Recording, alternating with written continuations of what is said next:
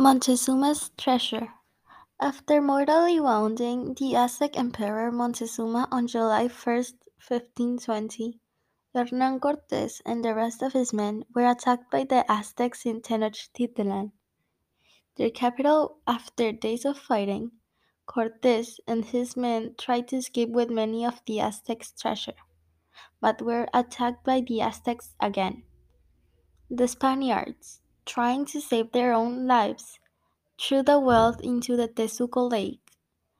The hoard was made up by a huge amount of jewels, along with uncountable gold and silver ornaments. Cortés and some of his men managed to escape, and came back a year later for their revenge.